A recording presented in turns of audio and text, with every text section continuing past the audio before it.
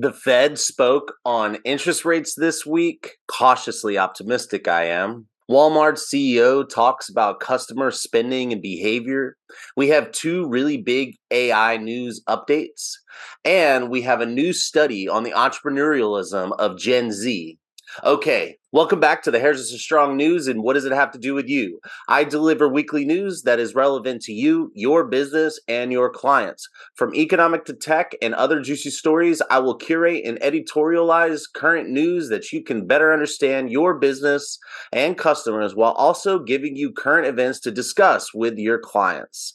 Let's dive right in. Okay, so Jay Powell speaks on the economy. If you are just tuning in and you don't know who Jay Powell is, he is the head of the Federal Reserve, which is our U.S. central bank. The Fed has control over interest rates and the money supply. Their job is to keep unemployment as low as possible and inflation around 2%. Now, restrictive monetary policy, which is what we have right now. So the monetary policy is tight, meaning that there's not a lot of money in the system and interest rates are high, which means it's hard to borrow. It's more expensive to borrow. Well, this has the psychological effect of spreading a scarcity mindset. This scarcity mindset can cause a business to wither away and die.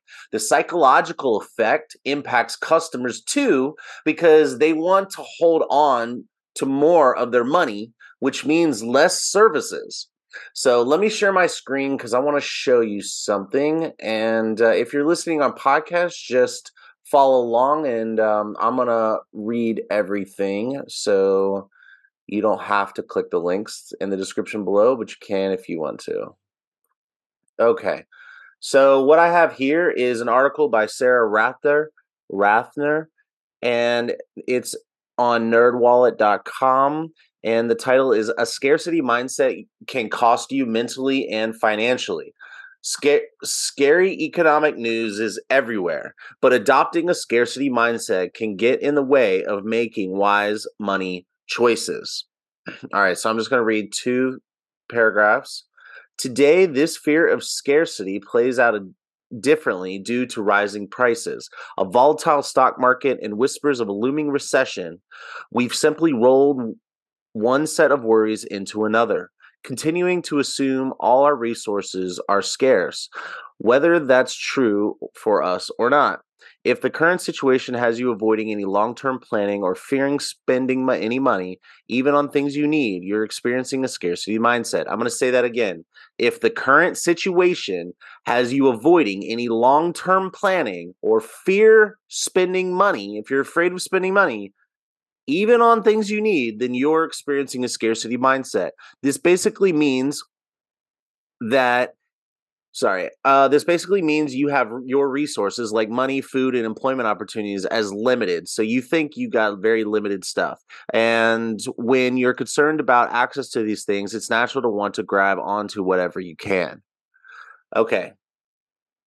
So what I want to do is just point out and explain what is the scarcity mindset, how it's a psychological situation, and it can really cause you to destroy your business. Now, it's like a double thing. You know, it's like your scarcity mindset, but it's also what about your customers? So if your customers are experiencing any fear coming on, then they might tighten up their spending. So they're tightening up a customer's spending looks like maybe spacing out appointments or questioning the value or thinking about maybe lowering the maintenance. And so having conversations about value, having ideas for how they can lower their maintenance, you know, it's just a season we're in right now of fear. And so if the customer is having fear instead of losing them, my opinion is that you should be prepared with some tricks up your sleeve for how to reduce some maintenance. You know, maybe, I don't know, think of something that I'll do is I'll have somebody come in for like a base bump and to stretch out their highlights in between visits. So they're still coming in, they're still spending money, which increases, we know every time they come into the salon, it increases their customer loyalty and it gets revenue in our pocket, but it also like gives them what they need in this moment. And talking to them about value is also important. All right. And all right, Co, let's keep on moving. I'm going to play a short little video for you. It's just a couple minutes. I'm going to explain it as I go. Okay. So recent indicators suggest that growth of economic activity has slowed substantially from the outsized pace seen in the third quarter. Even so, GDP is on track to expand around 2.5% for the year as a whole, bolstered by strong consumer demand as well as improving supply conditions. After picking somewhat over the summer, activity in the housing sector has flattened out and remains well below the levels of a year ago, largely reflecting higher mortgage rates. Higher interest rates also appear to be weighing on business fixed investment. In our summary of economic projections, committee participants revised up their assessments of GDP growth this year, but expect growth to cool, with the median projection falling to 1.4% next year. The labor market remains tight, but supply and demand conditions continue to come into better balance. Over the past 3 months, payroll job gains averaged 204,000 jobs per month, a strong pace that is nevertheless below that seen earlier in the year. Okay, so what he's saying is that things are slowing down a little bit. Things are normalizing. There's not like a ton of scarcity in employers. Like one of the big challenges businesses have had is that there's more jobs than there are people looking for a job. There was 2 jobs per person last year. Now I think it was 1.4 I reported last week or something like that. So it's like a significant drop in people available out there for jobs. So that kind of that can cause the costs of things to go up as as companies compete for wages or compete for employees. They have to raise wages, and it also, the interest rates he's saying is making it hard for businesses to expand and people to buy. It also means that buy their homes. So like it also means that people aren't selling their homes because they're locked into these super low interest rates, and that is all having an impact on the economy. All right, let's keep going. The unemployment rate remains low at 3.7%. Strong job creation has been accompanied by an increase in the supply of workers. The labor force participation rate has moved up since last year, particularly for individuals aged 25 to 54 years, and immigration has returned to pre-pandemic levels. Nominal wage growth appears to be easing, and job vacancies have declined. Although the jobs to workers gap has narrowed, labor demand still exceeds the supply of available workers. FOMC participants expect the rebalancing in the labor market to continue, easing upward pressures on inflation. The median unemployment rate projection in the SEP rises somewhat from 3.8% at the end of this year to 4.1% at the end of next year. Inflation has eased over the past year, but remains above our longer-run goal of 2%. Okay. So what he's saying here is that the unemployment and employment is starting to normalize, which we just kind of touched on and talked about, and labor participation has gone up. So more people are employed in terms of like, because so unemployment numbers can be a little skewed, and it's kind of like a technicality thing, but labor participation means the people who are working people, are they working?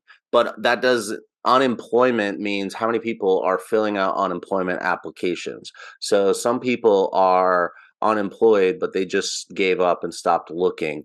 And so that's why labor participation is important. So you want low unemployment and you want high labor participation, which means everybody who wants a job is working with very few people out of work.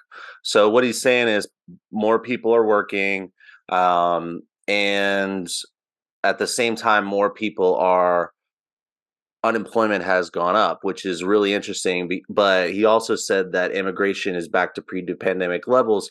So you got higher participation rates, which means that more people are working, and you have more people coming into the country, which are probably looking for jobs, but then you also have unemployment ticking up. So it sounds like they're saying there's a normalization of conditions, and that's what leads to. And if you looked at the stock market, you would have seen the stock market had went up after this talk, and it's because it sounds very bullish. So there's just a couple more, like less than a minute left. Okay. Based on the Consumer Price Index and other data, we estimate that total PCE prices rose 2.6% over the 12 months ending in November, and that excluding the volatile food and energy categories, core PCE prices rose 3.1%.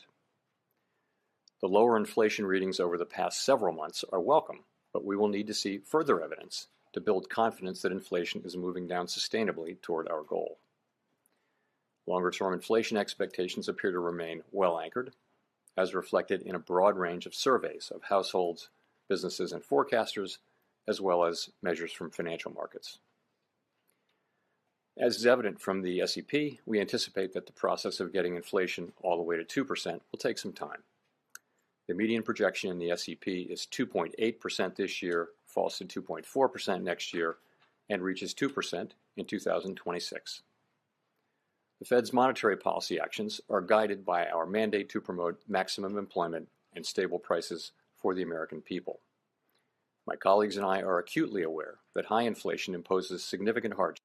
Okay, I think that that does it. So what he's saying in the very end there is that inflation is also coming down, and they expect it to return back to normal in 2026.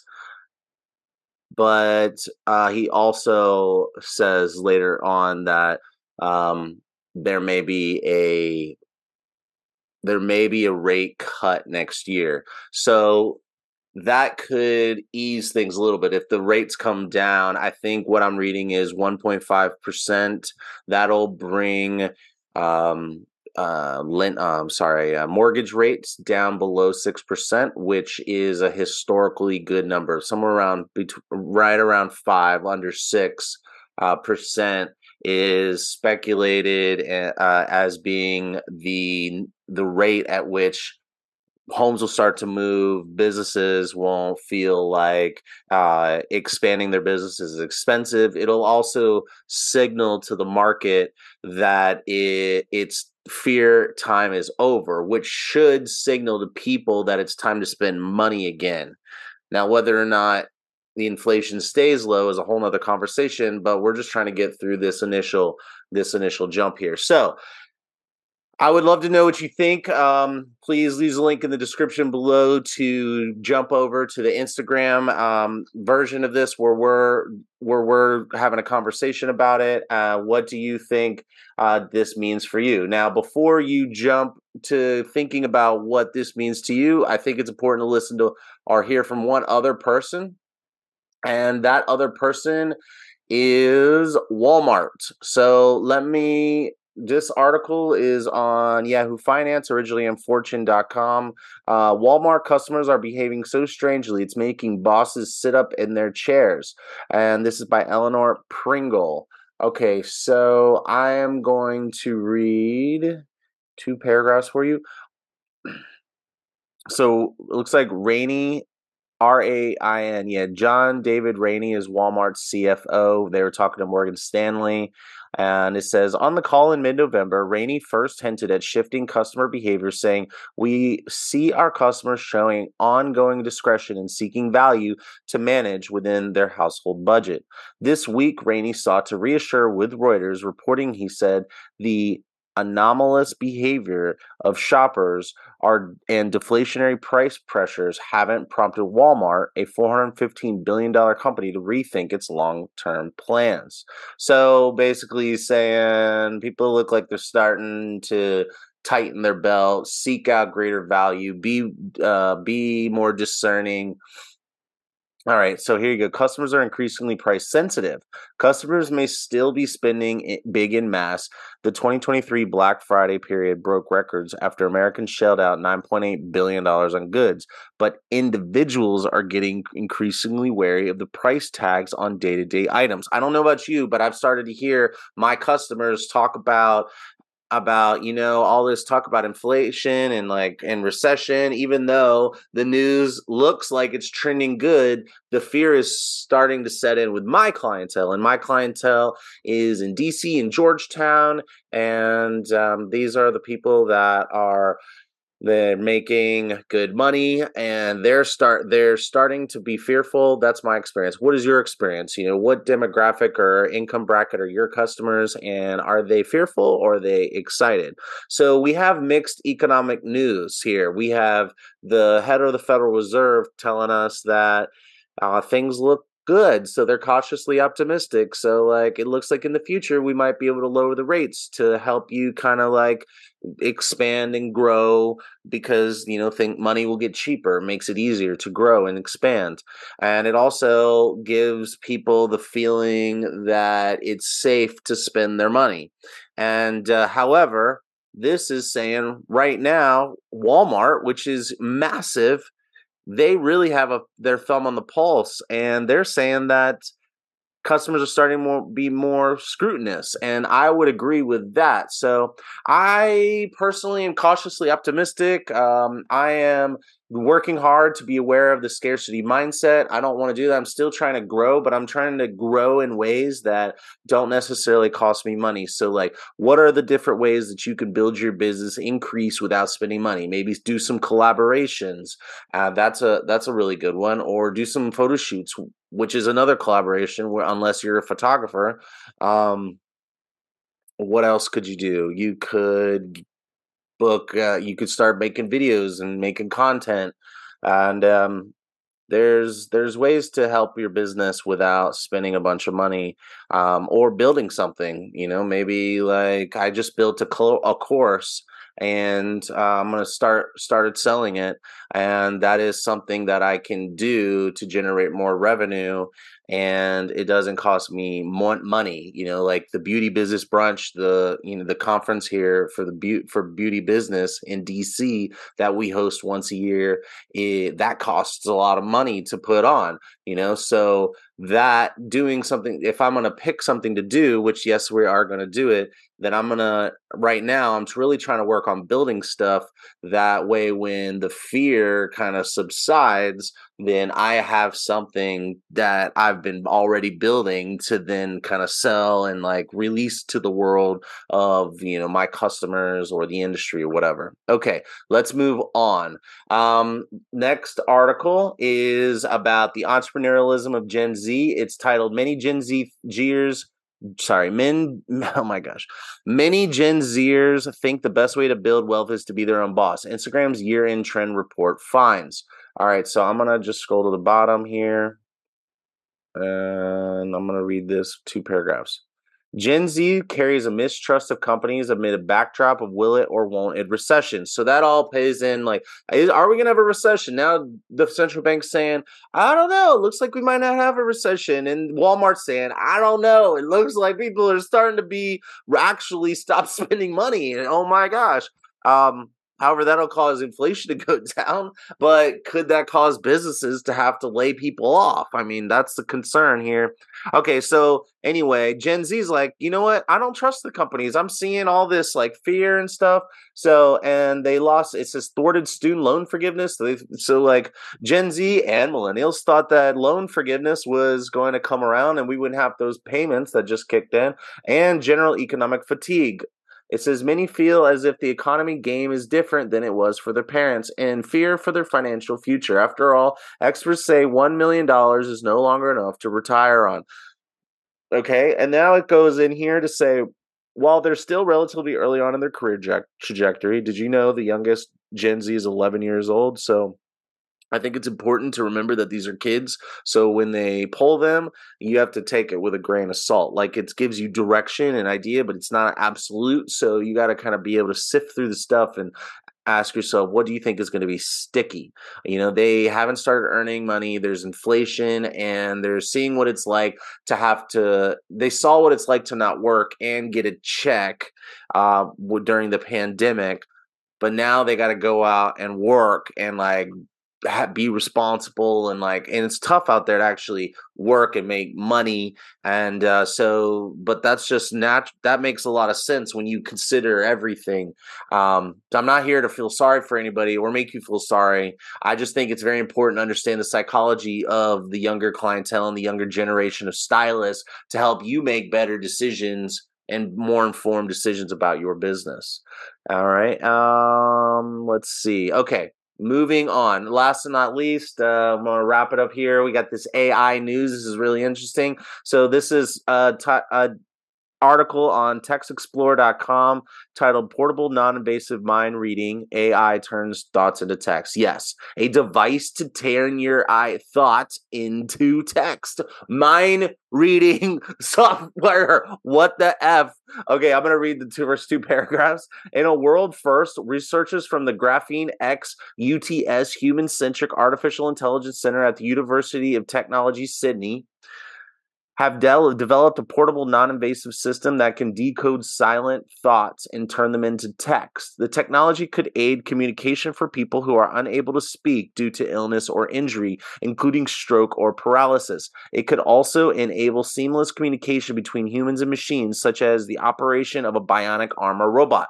So this is amazing because this will help people with disabilities. It's amazing. It's also gonna, I don't know, I don't want to be all weird, so I'm gonna digress and not say some kind of the scary stuff that comes with AI. It's kind of exciting, but mind reading tools is crazy. What do you think about it? This is a great conversation to have with your customers. Okay, last piece. Durable cements $14 million to build bots and other AI tools for small businesses and service industries. This is an article on TechCrunch.com by Ingrid London. I'm going to read you a couple paragraphs here. All right, Durable is a startup based out of Vancouver, Canada, has built an AI website creator and a number of AI-powered tools to help small business owners plan, create, and run business apps more easily. Okay, and that's who they are.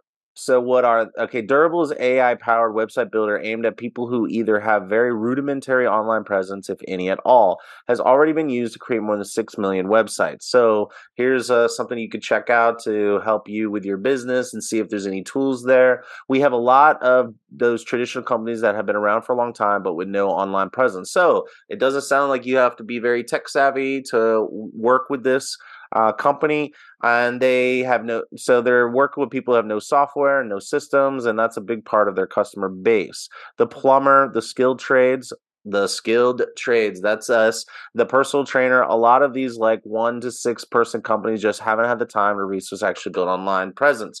So that's really cool. A lot of AI stuff is out there, and it's really fun and exciting. So use the links in the description below to read up on more. Have a great conversation with your customers. Hope this helps you make better decisions for your future, and I hope you have a wonderful week, and I'll talk to you later.